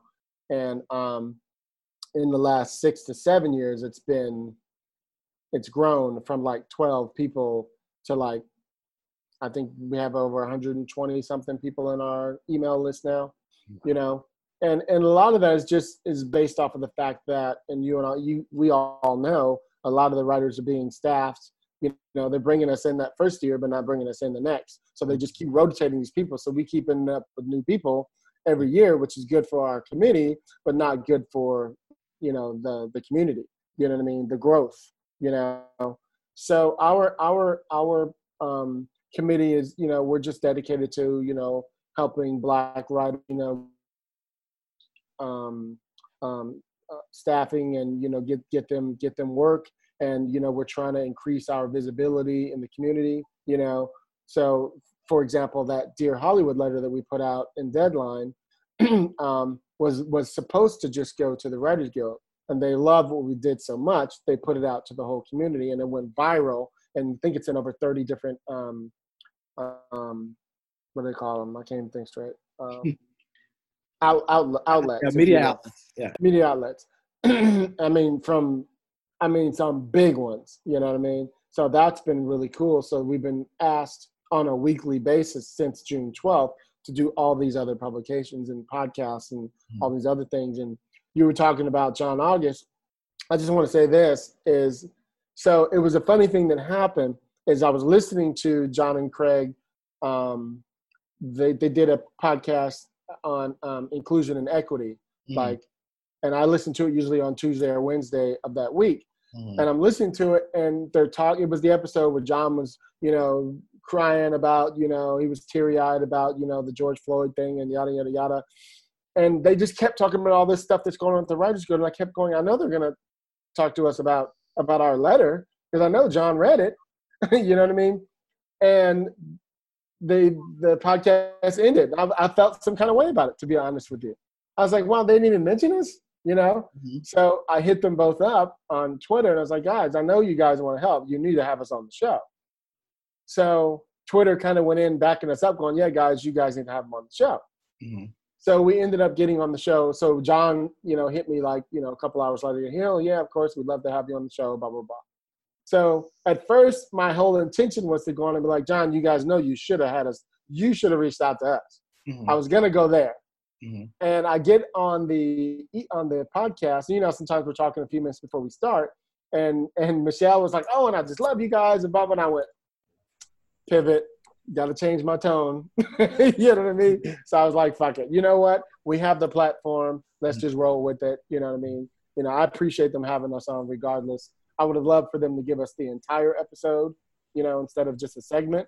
But, the platform is still there. We got our voices heard. More people read the letter, so, they have like 50,000 people a week who listen to their show. I might have three on my show. So, hey, I can't complain about that. Yeah, because when I listened to it, and I loved when y'all talked about when you talked about like, yeah, we have these fellowships and these programs, these diversity programs that get people there. Right. But then, as you were saying, they're there for that moment, and then they don't come back. They just they just shift in and out. It was like, here's the summer workers. Okay, now we're back on regular, schedule. And I thought that was very eye-opening, because it was like, yeah, I keep hearing about these fellowship programs, and everybody's fighting to get on these these diversity things and all that stuff. But I always wonder, I was like, do they hire you? And I think y'all revealed that it's not guaranteed that you even get hired after that. It's like, okay, it's work, that's cute, but here's the real group, and we're going for it for season 3 or whatever. Well, it becomes a rotation. So these programs are great because it gives an emerging writer an opportunity to be in a big program, especially if it's ABC, you get paid, you know what I mean? But it's only like $50-something thousand, which quite frankly is not enough money today. It was fine 20 years ago, but now they need to catch up to what's going on. It should at least be $100,000 right now, Yeah. And so I'm just being real with it. They can afford it. Believe me, Disney, trust me. Yeah. Okay, speak on it now, Nick. So so it becomes a revolving door where these you get into these big programs, they get you staff, and because they say, hey, we pay for the staff, you know what I mean? So you don't even have to. Well, the season ends, and you're like, wait a minute, we got another $90,000 we got to pay for a writer. We don't need them that much. We can get another free writer. All right, well, thank you. We're not bringing you back. They could have been amazing. Mm-hmm. You know what I mean? So that's what's happening with us a ton. I can't tell you how many writers I've met. Like I said, I've watched our committee go from 10 to 12 people who come on a regular to like 50 to 60 to 70 people on a regular. You know what I mean? Mm-hmm. So I've seen the growth and what's happened. It's positive that we have more numbers, of Black writers and stuff, but it's negative. We have less of us working. Mm. You know what I mean? Yeah. So it's a bad, vicious cycle. Yeah. And it's interesting. I want to say that I heard from y'all, you usually see the same people, still, getting the jobs, still getting the white people, basically, still doing all this work. And I'm always wondering, like, how do you even keep a job when there's other people who can probably do better than you or just as good as you? And I just think they always get left behind. I have a few friends who worked on Teen Wolf, and I heard a lot of stories with that. And I was like, it's very interesting. Well, what I was thinking is part of the problem that I think is that, for example, I was called, they have the showrunners program, right? Mm-hmm. So I was called in from the team at the showrunners program because we put out the letter. They wanted to reach out to me and go, hey, what can we do? You know what I mean? We're about to have our one-day event where we bring back a lot of the people who didn't get in, and new members or new showrunners who are about to be showrunners now since the program happened. It's like a update, one day, get it all in type of a thing. And they're like, they want to talk to me to give them some thoughts about how to deal with the Black writers and whatever. Mm-hmm. And I was like, you got a pen? You know what I mean? It's gonna take a minute, right? And I started off with this. I said, tell your showrunners this. Stop assuming that every Black writer who's a staff writer is just a staff writer. Most of us, like yourself, right, have already made shorts. We've made proof of concepts, web series, won awards, you know what I mean? All kind of things. I was like, most of us have. So your regular little staff writer who got staff because they wrote a cute little script that you like, most of the writers that you guys bring in from Disney and NBC and Fox, all those people won that place over like 3,000 to 6,000 people, depending on what the competition is. Mm-hmm. So how much better do you think they are of your regular little white, writer? I'm generalizing here. You know what I mean? How much better do you think they are? But to you, you're like, oh, they were in some little program, blah, blah, blah. No, bitch. They were the best in the program for the most part, right? So, and I said, stop assuming that. But see, what you guys do is you guys go, oh, well, we need a Black female writer, we have a Black lead, blah, blah, blah. So that'll hit that mark. And there's freaking 12 other white writers in the room. You know what I mean? And I was like, stop doing that. Stop assuming there can only, and me and Kirk Moore talk about this on my podcast. Stop assuming there can only be one person of color in your room. Mm-hmm. You know what I mean? And that's the other thing. I don't want to be called a person of color. Mm-hmm. I want to be called Black. So that letter that we put out, for example, we started talking about the stats and how there's like 80 something point whatever amount of white, writers on TV, and there's like this low number of Black writers. And they came back with us going, oh, one of our notes is, your numbers are off. They're actually another like 4 to 6, points higher than that. And we're like, what are you talking about? They're like people of color. We're like, no, bitch, we said Black. Stop putting us in that whole thing, And we had the same issue on the gay committee before we became LGBTQ plus, is that we're like, how many gay people are on this show? How many trans people are on this show? Instead, they keep clogging us all together going, oh no, there's this many, because it looks good to them. We're like, no, specifically, right? You guys should have those stats, And so we're saying the same thing with the Black committee. What are the exact stats of all of us who verify themselves as Black? You know what I mean? Or African American, which I fucking hate. Whatever. You know what I mean? I can't stand it. It just sounds so corny to me. Yeah, these writer's room, I've seen many of these pictures of like, oh, this is our writer's room, and it's white. Right. Or there's one Black person, or there's one brown person. And I'm like, okay, so you expect all of these people, or you expect the audience to get your character when your writer's room looked like this. And also it's not just enough for you to hire Black actors and actresses. The writers have to be Black, the directors have to be Black, the producers have to be Black, even like the linesmen, the key grip, the such and such. It's just like, there's so much more and so much more systemic racism that embeds Hollywood and America, and so much. It's maddening. Well, and sometimes I think like Black people are owed everything plus more. Oh, well, there's no doubt, that we need some restitution here.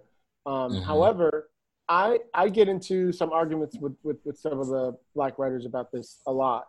I'm from the place where I'm not necessarily, it's just Hilliard speaking, I don't necessarily believe you have to be Black to write a Black project.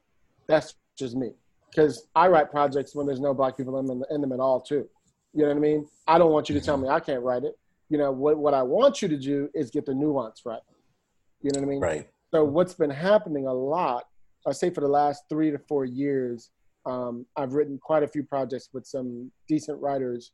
I'm doing one right now on Bass Reeves, a new TV series with a writer producer here on the lot, who brought me in because he knew he needed a black voice too. You know what I mean? And we co-creating the show together, you know? And so that's what I'm saying is be of the mindset to not know you can just do it all yourself. And I have another friend who wrote a project who was telling me about that has a black star in it's a black story, and he's white. But he went to one of our biggest black writers and said, read this and give me some thoughts, give me some nuance, add some layers. She said, don't do this, don't do that, do this, do that. I'm like, that's okay to me. You know what I mean? None of us came up with that story you wrote. You know what I mean? If we didn't allow white people to write some of these stories, we wouldn't see none of these stories. You know what I mean? That's true. Yeah. And so what they just need to do is include us in those things. And if we had more executives in those positions, they would already filter that stuff out there too. Mm-hmm. But because we don't, they have to now go and find another black writer, male or female, to help them with the project. You know, because now they don't feel worthy of a project that you and I didn't even know existed. Mm-hmm. You know what I mean? Right. So that's what I'm saying is if we keep them from doing anything, we won't see hardly any. We won't even know of some of these projects that we still don't know about. These unsung heroes that we never heard of, that somebody went down a rabbit hole and found out about and you didn't. You know what I mean? So that's why I feel a little bit different about that than other writers may feel that they shouldn't be writing us and whatever. I'm like, no, they just need to get the nuance right. That's usually what's missing. You know what I mean? Like you said, nuance. And as much as I love, and I'm used this as an example, as much as I love Scandal, what I found weird is every time Olivia would wake up, she wouldn't have no bonnet, her hair wasn't wrapped, and her hair was always laid like world peace. Oh yeah. But she would just wake up. I'm like, there is no black woman I know, and I know a lot of black women that would wrap their hair up. They would wrap their hair up all the way, especially if they just got it finished. Like that's a nuance that was lacking in Scandal, but I digress. I agree, and to me, that might be, and I'm just speculating, that might also be an actor choice. It might be, yeah. Because what happens, I don't know what happened season 1. I think, what are they in season 4 or 5 of that shit or whatever, when before it ended, is like 6 or 7. You know what I mean? Whatever. I mean, I stopped watching. I got off of it too, I think. Is what happens, and I tell my husband this all the time. If you guys ever watch season 1 of a show, just look at how the actors look, how they dress, whatever. Season 2, everybody's makeup is a little bit better. Their hair is a little bit better because you start making money yourself. And you start analyzing how you look on the screen. Everybody, the guy who is really skinny puts on a little bit of weight, a little bit of muscle, you know, all of a sudden they become a little bit more handsome. You know, whatever, you just see season 2 or 3, everybody looks perfect every time. You know what I mean? Yeah. Because you start getting money. And you start wanting people to see you a certain way, you know? And so you don't want to be seen with a bonnet on your head. You know what I mean? You want to be seen with your shit laced. You know what I mean? With the front perfectly done. You know, you don't want to be like getting up how you know you look before you got there that morning. You know? Right. So I'm saying sometimes it could be. I'm not saying that I know the truth. Sometimes it could be, especially seasons in, I'm almost sure it's the actress. You know, I can see that because I think about, for example, Sex and the City. The first season of Sex and the City was one. They had like little talking moments with different random people. Then you never saw it again. Or Girlfriends. Girlfriends had that moment when Joan would have a moment. The fourth wall. Yeah. And we never saw that again. Buffy the same way. Buffy was a whole different thing the first season compared to second, third. Her outfits became more expensive. Her look became more expensive. So I really see that. You know what I mean? And you start making more money, especially season 3. You go from $40,000 to $60,000 a year to $150,000. You know what I mean? It could really change depending on what your character agrees to. You know? Yeah. So we have a couple of more questions. I'm gonna throw this one in because I'll try to make them quick for you. No, you can take your time. You love horror. I do. Horror is actually my first love. Oh, same here. I have to ask a couple of questions. If you could make your own horror, what would be an idea? And the second is, if you could remake any of these movies, which one would you love to remake? Well, there's some movies that I believe shouldn't be touched, so I'll preface that. Mm-hmm. But if I were to do a horror movie, it would be some sort of a monster in the house, type of thing. I'm not the ghost paranormal dude. Actually, most of the movies I haven't even seen because I just don't play with the devil. That shit fucks with me. I'm good on that. Give me vampires, give me zombies, give me werewolves, give me the beast in the woods, give me all that. I'm that dude. So for me, it would be a badass 28 Days Later type of a zombie movie or something. You know what I mean? Where the zombies move fast, but they scare the fuck out of you. You know what I mean? Yeah. I'm attracted to stories where and I say monster in the house because I love stories where you have 7 or 8 characters trapped in one place, like they did in Night of the Living Dead, for example. And it's always the weak becomes strong, the strong becomes weak, And so it's not necessarily about the zombies or the thing outside trying to get them. It's about the people inside battling, So I wrote this one movie that every year is almost done every year. I wrote it freaking 7 years ago called Mutilated. And it's 7 people trapped in like a, what do they call it? Like a old, like a pub type of place in the middle of nowhere. Mm-hmm. And all these different strange characters come to this one place in the middle of a storm. And there's of course, a beast. They think it's one beast. It turns out there's 2 of them that are, trying to kill them throughout the whole night. And then it just moves, you know what I mean? And every 10 minutes, somebody's picked off, you know what I mean? And it's usually because somebody's trying to get out or somebody makes a mistake. Those are the ones that intrigue me the most when it's more about the people than it is about the monster. Yeah. Yeah. I think that reminds me of, what was that movie? Feast. Yes, exactly. It's very feastish. Yeah. I remember that was Project Greenlight when they was making that, but yeah, I remember. Their tone's a little more funnier, mine's are more darker. Yeah. But it's definitely feastish. See, it's funny. You talk about the demon. I love the demons. I love writing about the demons. I was that kid, 80s kid too, that was playing with Ouija boards, and we used to I was from the South, so we would lay on graves for 5 minutes to see. Oh, absolutely not. We would go into haunted houses, or we'll go to houses we thought were haunted. Again, this is 80s in the South. You had nothing to do. So that's true. I'm a 90s kid, so. Yeah, you're a 90s kid. I'm 4 more years, and in about 4 or 5 more years, I'll be 50. But it was you almost my age, all right? Yeah, so we would do the things like, if you could lay on the grave for 5 minutes, you get $1, and stuff like that. Go do it. Come on, money bags. Whoever loved their mama put their hand on the Bible. I know. Right.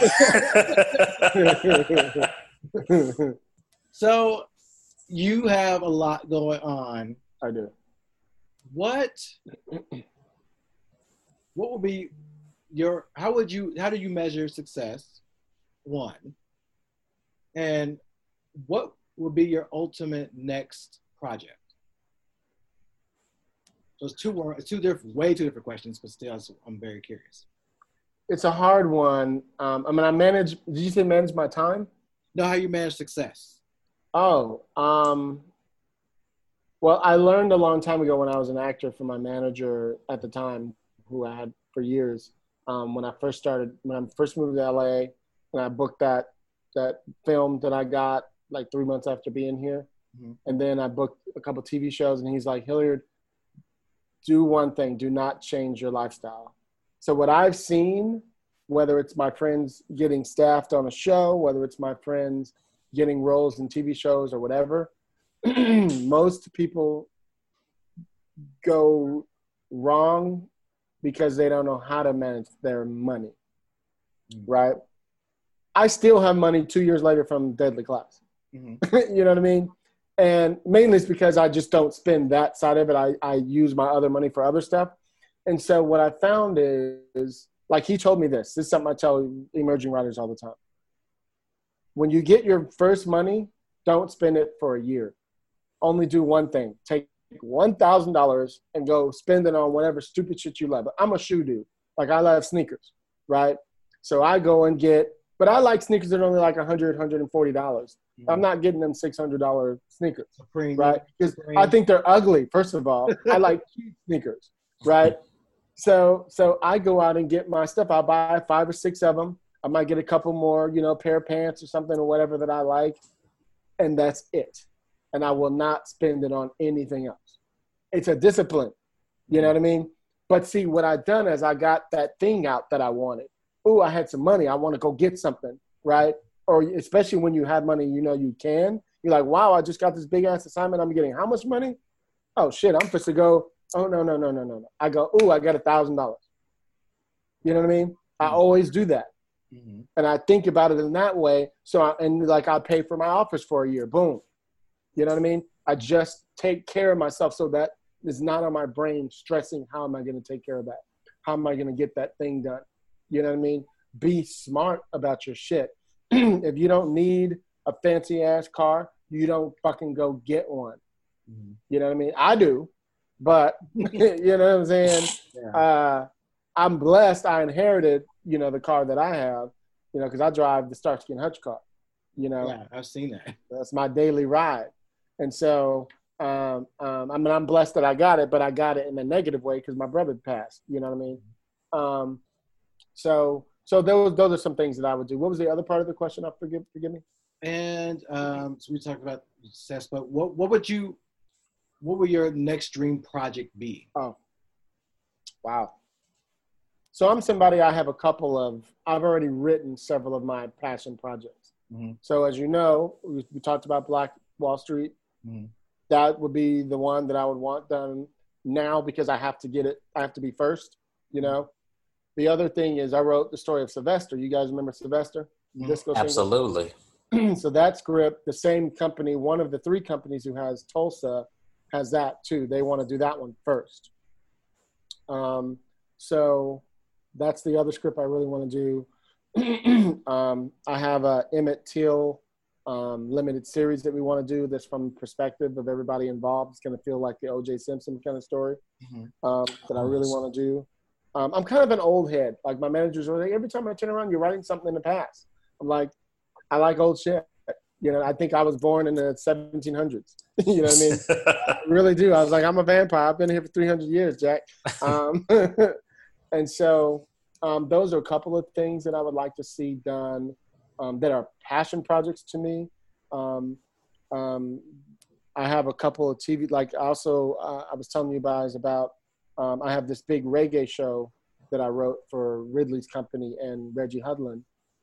And that one I would really love to see done because I might be able to run that room if that's a go. Mm-hmm. And that would be huge. Totally up my alley, and it's also a historic show. It takes place in Jamaica in the 60s when the Jamaica first gets their independence from Britain, mm-hmm. And there's a murder that happens the night of independence that causes ruckus all across the island, and the detective comes in to solve this case. It's going to take him a decade to solve, and it's all centered around the origins of reggae music and how it became popular around the world, So that show, and it goes back and forth from London to Jamaica and how it spread across, those 2 continents. And so that show I would love to do because it's me, like my whole background in the whole punk rock scene, I was a rude boy. So my whole music, and still like my truck says rude boy, it says ska boy on it. You know what I mean? Ska music is my favorite music, mm-hmm. So especially 60s ska is my favorite, reggae. So that show is everything to me. You know what I mean? So yeah, I got a bunch. I could keep going. I got so many things. You know what I mean? Yeah, and I'm very interested in the Sylvester one because Sylvester and especially San Francisco, that whole. I was about to say the same thing, but Sylvester. And I have a Sylvester book that I haven't finished, but one of the things I will always remember is just seeing. I think as he was passing, Patti LaBelle was there. She was like one of the last to see him. And there's a picture, you can barely find this picture of her in the hospital room with him. So it was really interesting. So, if that ever happens, I will be. I'll send it to you. We need that Sylvester. Yeah, Sylvester deserves so much because if you only when you think about San Francisco and gay stuff, it's usually white. It is usually hospital white. It's very white. And we have made a big part of this history when it comes to anything gay. So without us, there would be no gayness. But that's my personal opinion. You look at Stonewall. They probably make a Stonewall movie and the white guy's the main guy in the fucking movie. I'm like, what the fuck is that? I'll just never forget. I was like, you tried it, sir. He tried the dog shit out of that. Exactly. What was it, Roland Emmerich that did that? I believe. I remember. Just keep to disaster movies. Yeah, just stay in your lane. I said somewhere that Roland Emmerich wants to be Irwin Allen so fucking bad. It doesn't even. It's like, ugh. So anything else you guys want to talk? I have one more question, and if Nick, you have a question, jump in there too. You'll finish up. Well, you already talked about what you tell young writers and what have you. What would be your main advice you really want them to get out of being a writer or being a producer? What is the main advice you really want to tell that person who wants to get into this industry and this business? Well, I was telling you earlier about myself being insecure, and what I didn't get to was, so it made me prolific. It made me somebody who, like my mentor when I first started writing told me I should read a script a day for a year. I thought it was crazy. But then I went, when I got to my 5th script, I started sinking into a new mode, right? And I started enjoying it. And I was going, I'm starting to understand a pattern here. And I started getting it. So like my IQ for scripts is a little advanced, I think, than a lot of people just because I read thousands of them, and mainly, so in that first year, I got to like the first month and I read 33 of them or something. And I went, I think I can do 2 a day. And I started pushing myself. Now, I didn't graduate from high school is the other thing I didn't tell you. So that made me super insecure. So all of my mentors and people who I love went to UCLA and USC and all these colleges. So I always felt not worthy.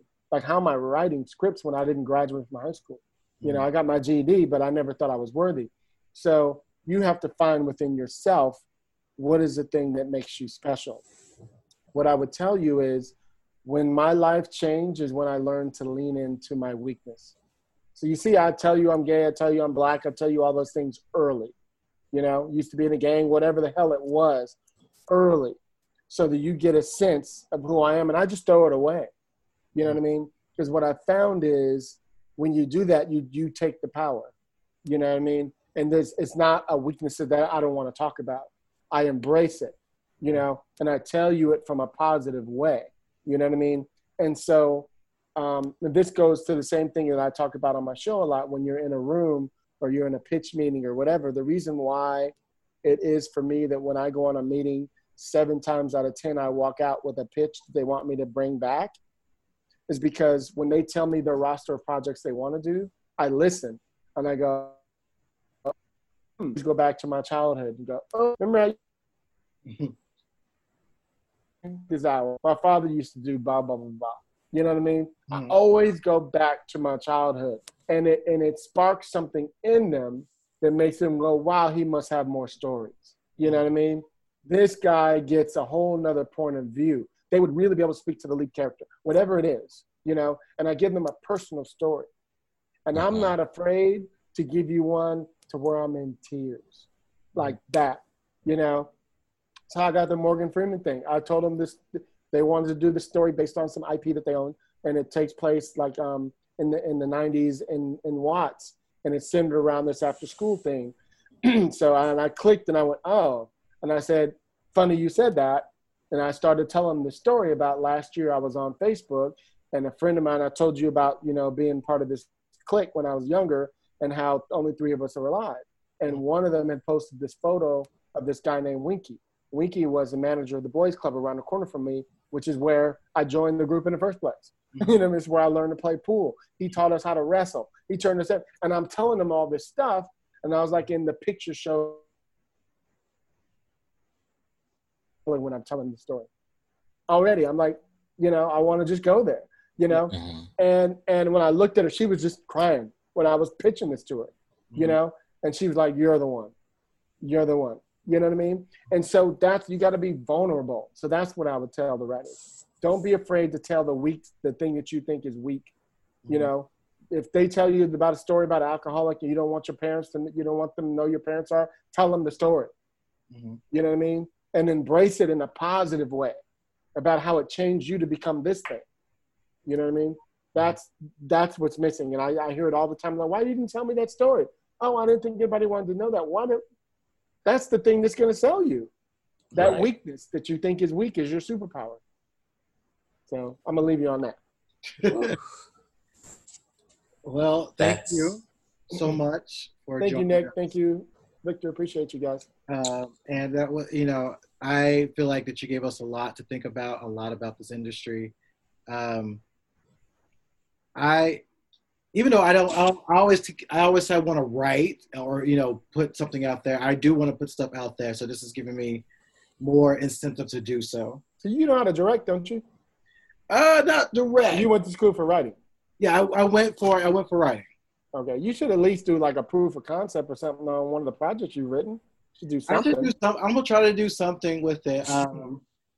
Yeah, I want to do something, but I want people to see it. I need feedback. That's my thing. I'm that person, like, if you tell me it was good, I don't believe it. So I always put it out there until I hear the negative one. Have you entered any of the big competitions, Austin or anything? No, but I may try to nickel. You have to. Nickels, any of those. I've been in all of them. You need to just, I tell writers this, I come from the festival circuit. So I used to, you know, I'd enter in Austin and be like, oh shit, I'm just a semifinalist. You know what I mean? At least I know I'm at this level. Oh, I made it to Nickels and I made it to the finals. You know, I won. Whatever it is, that's your guys too. If you don't have a bunch of friends around you to read your scripts, use those competitions, but only do the good ones. Only the good ones. Schmo, just the good ones. You know, right. You went to college. Yeah. Not all of them are equal.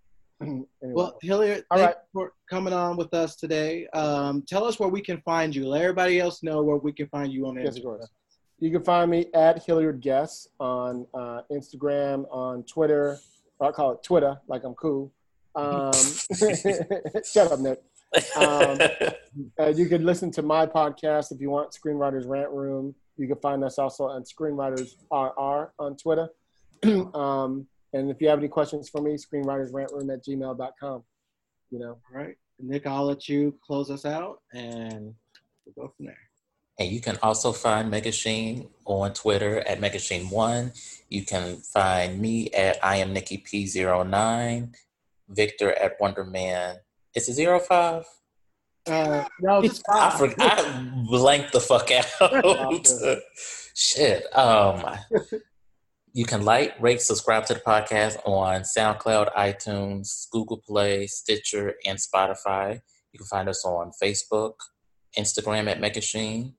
Check out our website at podofthesheen.com. And I think that is about it for us today. Yep, that is it. Awesome. Well, thank you guys. Thank you. Thank you. Take care.